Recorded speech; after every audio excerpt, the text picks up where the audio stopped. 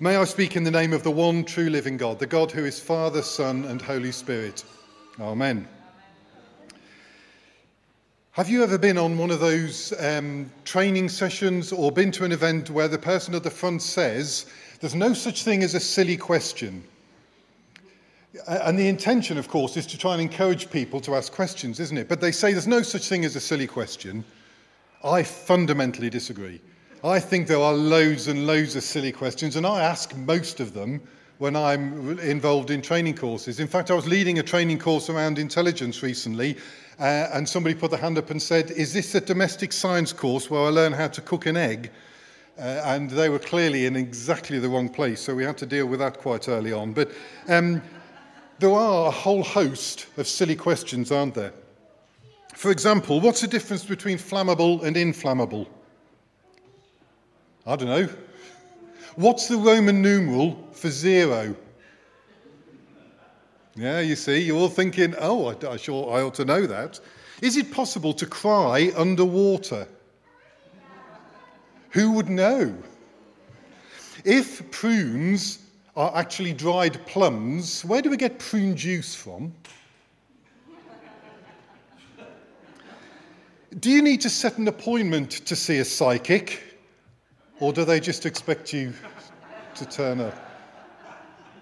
Some questions are silly questions, aren't they? And some questions just don't seem to make much sense, especially out of context. So if I were to ask the question, should I stand at silly mid-off? If you don't know anything about cricket, you're thinking, what on earth is that about? And if you do follow cricket, you're thinking, well, it depends. If it's a left hand over the wicket bowler to a right-handed batsman, no, you want to be silly mid-on. Do you see, unless you know the context, the question's a bit silly. Or, if I were to ask you, is your philtrum damaged? Some of you here wouldn't know whether to go and check the car or go to a doctor. And until yesterday, when I checked on Google, I didn't know either. And if you want to know afterwards what a philtrum is, I'm more than happy to tell you when you afterwards if you really want to know. As we read through Paul's letter to this tiny church in Rome that's about 2,000 years old, this letter is, we find Paul consistently asking a series of questions. We're into chapter 7 now of reading Romans, and over several weeks we've found him asking lots and lots of questions, haven't we? Loads of them. What shall we say then? Shall we do this? Is this the case? Has that become this? These questions just keep coming all the way through. And if I'm entirely honest, and maybe you're with me on this, some of those questions just seem to me to be a little bit strange. I find myself thinking, well, why is he asking that? Why is he asking that at this point?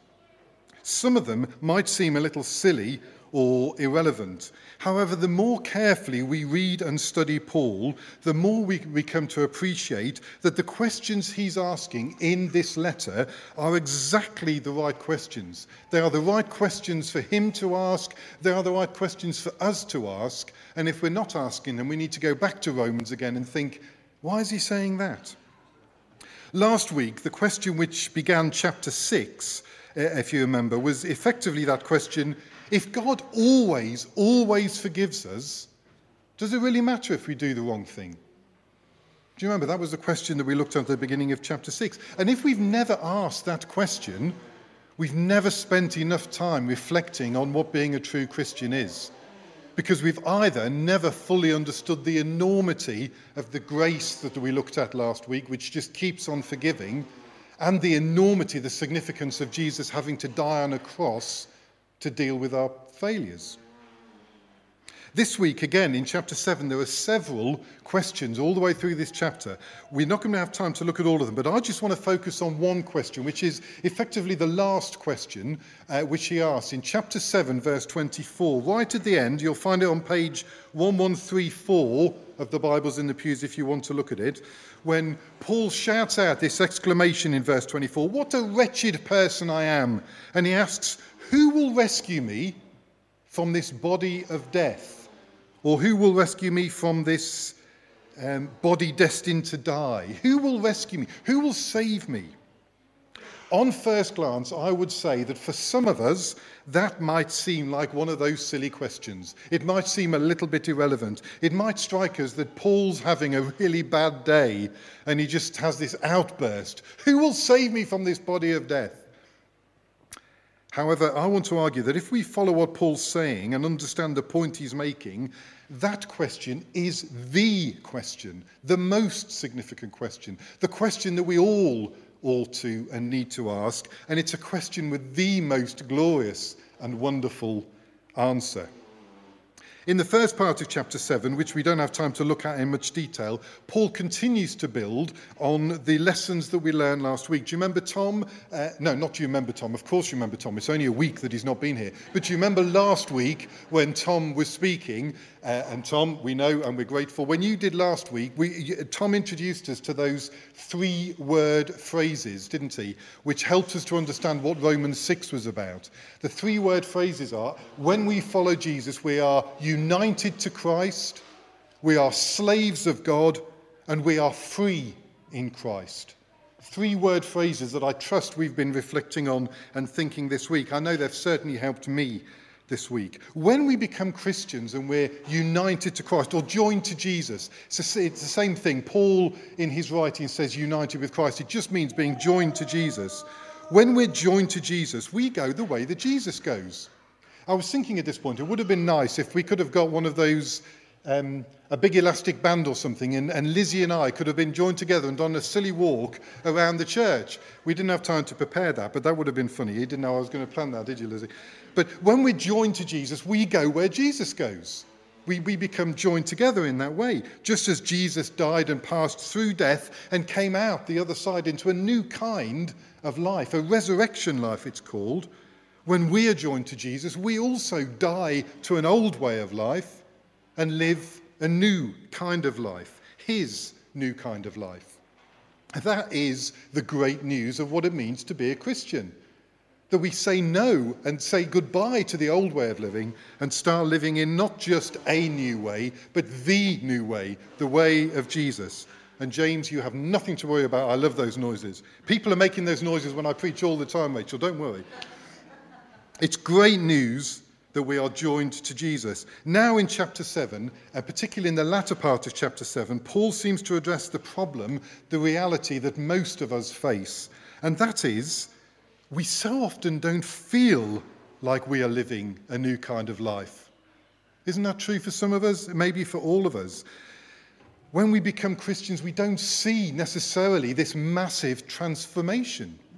Particularly, some of us here are able to put their finger on a particular time and day and date when they turned to follow Jesus and when they became a Christian. And if only we had the time, it'd be fantastic to go around and get some stories of when people turned to Jesus. Some of you will know the precise day and hour. Somebody in the morning service grabbed me afterwards and told me I was 9 years old. I was singing "There is a Green Hill Far Away" in my school, and I went home, burst into tears, and gave my life to Jesus at the age of 9. That was a wonderful, and some of us can pinpoint that time. Many of us can't. Many of us don't know the precise time and day that we followed Jesus. Some of us have had the privilege of being brought up in Christian homes where it's become a natural path. Some people, it's over a period of time. However it is, whether there's a particular time or not, some of us, if we were to compare our life from before we were a Christian to after we were a Christian, how big is the difference? How big is the difference between those lives? Before we become a Christian, we sometimes did and said things that we didn't want to do. True, of course, we might do sometimes, when we become Christians, we might have, for example, something different to do on a Sunday. Hopefully we have a new friendship group. We call it a church. Maybe we get a warm glow or a fuzzy feeling sometimes when we sing some of the songs that we sing. But are we really that different when we become a Christian? Would we characterize ourselves as living the new kind of resurrection life that Jesus talks about? Does it feel that we are new creations? Does it feel like the part of us that wants to do the wrong things, which Paul has been talking about consistently for quite a few chapters, does it feel like that part of us no longer exists? Are we still tempted to be greedy, to be selfish, to behave in ways in which we shouldn't and we don't want to. In actual fact, most of us, no, all of us, when we come to follow Jesus, we begin a struggle that lasts a long time. It's a struggle about not doing the things we want to do and doing the things we don't want to do. If any of the children or young people, or in fact any of the adults, want to use the paper and pens in the pews at this point because you're thinking he is droning on and I'm bored, there's some pens and papers at the front here. It would be great if we had some pictures from some of the children and young people on one sheet of, if you could have the chance to do anything you want this afternoon, what would it be? Draw us a picture. What would you do if you could do anything you wanted to do this afternoon? And then on another sheet, draw us a picture of something you really, really don't want to do. If any of you feel brave enough to do that, there's some pen and some papers, and we'll have a look at those pictures afterwards if people want to do it. When we become Christians, things do change for us because we start asking ourselves the question, what would Jesus do?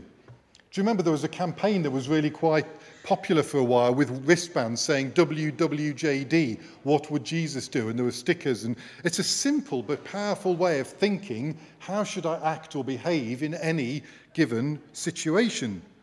And when we become Christians, we start to see that some of the things that we used to do, we no longer want to do. They're things that we don't like. We find that we no longer want to join in with those obscene jokes or that gossip that people are engaged in or lusting after people. Before we became Christians, these things might not have bothered us that much. But when we turn to follow Jesus, we recognize that such activities aren't what Jesus would do and aren't what Jesus wants us to do. And we want to try and stop them.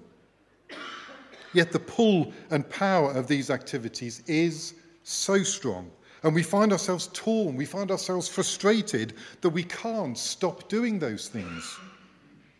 Many of us here this morning have been following Jesus for a fair few years, and we can testify that this struggle isn't just something that happens when we first turn to follow Jesus. This goes on and on and on in our lives, doesn't it? Being a follower of Jesus means joining a struggle, a difficult struggle, a lifelong struggle, to say, no, I don't want to keep on doing that or saying that or watching that or drinking like that or whatever it might be. And instead, I want to start doing these things, the better things, the things that Jesus would do, the thing that Jesus wants me to do. In this chapter, Paul describes them. Those things that are wrong are things that lead to death. They might give us a few moments of pleasure. They might be enjoyable for a while, but the end is death. There is no benefit to them at all. And we start that struggle of wanting to do something different. But it's hard, it's a struggle. And that's the struggle that Paul is talking about here in Romans chapter 7. We see those well-known phrases. And again, if you're anything like me, as you heard it being read and you hear phrases like, that which I do not want to do, I do. And that which I want to do, I do not do. And we see it 2 or 3 times, don't we? It sounds like, hang on a minute, slow down. What is it you're saying? That's exactly what he's saying in chapter 7. Paul has this inner desire to want to do the right thing, which all Christians have.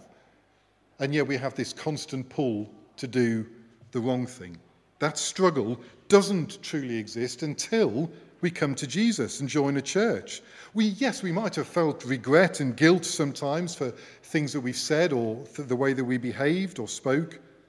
But when we turn to Jesus, it's different. We begin to see and understand how our selfish, sinful behavior and our thinking and our attitudes, how they hurt and offend Jesus, how they anger him. When we begin to see the extent of what he went through on the cross on our behalf, dying in our place, being cut off from the light and life of the Father, separated from the Spirit for us, it's different. When we glimpse the wonderful, glorious future that he's achieved for us, it's not that we just feel a little bit sorry sometimes. No, we get frustrated, don't we? We get frustrated. We want to do what pleases Jesus. We want to follow in his footsteps. We want to love his people and to serve others. We want to stop watching those unwholesome things, saying those hurtful things, getting so angry, being self-centered, having casual relationships. But it's tough. It's very tough sometimes. We know what we want to do, but we find we can't do it. We know what we want to stop, but we keep on doing it. That is exactly what Paul is addressing in Romans chapter 7. And that's why this apparent outburst in this question in verse 24 is so important. Who will rescue me from this struggle? Who will help me out of this tension? That's what he means when he says, who will rescue me from this body of death? One translation says, I'm at the end of the rope. Is there no one who can help me? Who will set me free from this corrupt existence? Why can't I do the things I want to do, the right Jesus things? Why do I still keep doing those non-Jesus-like things? So even if we first heard Paul's question of verse 24 and thought it was a bit strange or irrelevant, on reflection, don't we find it's actually really, really important, really relevant to us? If we do identify with Paul's question, if he is asking the same things that we're asking, if we do find we're struggling, if we want to be more like Jesus in word and deed, but find we keep failing, then there is really, really good, great, exciting news. That good news is twofold. Firstly, this very struggle, the fact that we're struggling, wanting to do the right thing but finding we can't, that very struggle proves that the Spirit of Jesus is living inside of us, prompting us to do the right thing, creating a desire in us to do what Jesus would do. Paul says, in my innermost being, I want to do the law of the Lord. That's true for all of us who have decided to follow Jesus. Deep down within us, we want to please him because he's so wonderful, he's so glorious, he's so loving, he's so forgiving. He's done so much for us, he's promised us so much. We want to do what he wants. That desire inside of us is only there when we truly become a follower of Jesus. So this struggle is sign, it's evidence, it's proof that we are followers of Jesus, that desire is inside of us. It sounds bizarre, doesn't it? But it's true.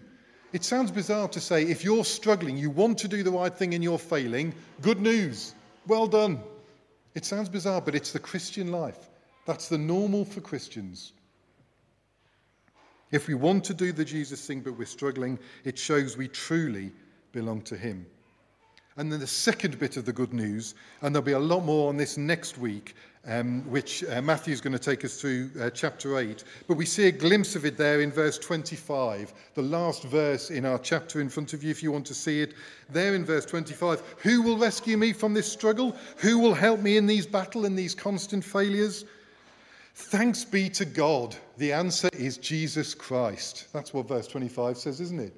Thanks be to God, there is an answer. Matthew will explain more of this in those wonderful terms that we look at in chapter 8. Those famous words at the beginning of chapter 8. Therefore, there is now no condemnation for those who belong to Christ Jesus. Wow, that's great news. And the rest of the chapter goes on to tell us more about the answer. And as we read the next chapter, we discover that there is a change going on in us. There is a power. There is an opportunity to be different. The answer to this struggle is not try harder. Just try harder to do the right thing. That is not the answer. That could be any other human religion. That is not the answer of Christianity. That's so harmful and hurtful. If we go away from church on a Sunday morning, all we take away is I've got to try harder to do the right thing, we've missed the point. That is not the answer. The answer is in chapter 8. You're going to need to be back here next week to hear Matthew on chapter 8. You can have spoilers. You can go away and read chapter 8 and we can see about the spirit-filled life that we're invited to and all that follows. But that's chapter 8. For now, we ought to be just encouraged. If we're asking the question, is there any way out of the frustration of wanting to do the right thing and persistently doing the wrong thing, there is a glorious answer. If we've never struggled with that question, If any of us here have never struggled with that question, if that sort of approach is entirely alien to us, that is a serious problem with a simple solution. It's a serious problem because it means that if that's how you feel, you need to become a Christian. You need to turn to follow Jesus. You need to come and say, I'm sorry, I want to walk the Jesus way. I want to do what Jesus would do. And at that point, we become changed. We're transformed. You can do that here this very morning. And you can pinpoint the day and the hour and the month that you became a Christian. If you've never had those struggles, do that this morning before you leave. And any of us at the front will be delighted to talk and pray with you if that's the case. But if we are struggling, if we do find that battle, wanting to do the right thing, constantly being pulled to do the wrong thing, if we sometimes come to church feeling ashamed or embarrassed, if we feel like we don't fit in here because of what we've done and because of the guilt that we feel about events in the week, if we come here thinking no one's going to want to talk to me, if people could only see who I am and what I've done, no one in church, people would shut me out of the church. If we feel like that and we're sorry for that, there is great news. If we want to do the Jesus thing and keep doing the Jesus thing, then Paul's question and the answer he gives us is great news. Be encouraged. This struggle is a sure sign that we belong to Jesus. Jesus is the answer, and his Spirit living in us each and every day is the way to win that battle. Who can rescue me from this battle? To do what I want and stop doing what I don't want to do is a question that can only be asked by a follower of Jesus. And every true follower of Jesus will ask that question at some stage. It's not a silly question, it's not an irrelevant question. We will all ask that question at some stage. So make sure you come next week for more about the answer to that question. Let's just bow our heads for a moment. We're going to sing in a moment, but let's just pray before we do that. God, our loving, gracious, Heavenly Father, thank you for Jesus. Thank you for his new way of life. And we want to live the Jesus way. So, Father, please help us when we fail. Please continue to create within us each and every day a desire to do what Jesus would do. And then fill us with the power to be able to do it. And as we struggle and battle each day, please help us, encourage us, and help us to know your presence and to be filled with the joy of knowing that Jesus has achieved it all and that his amazing grace makes everything different. We ask this in his name. Amen.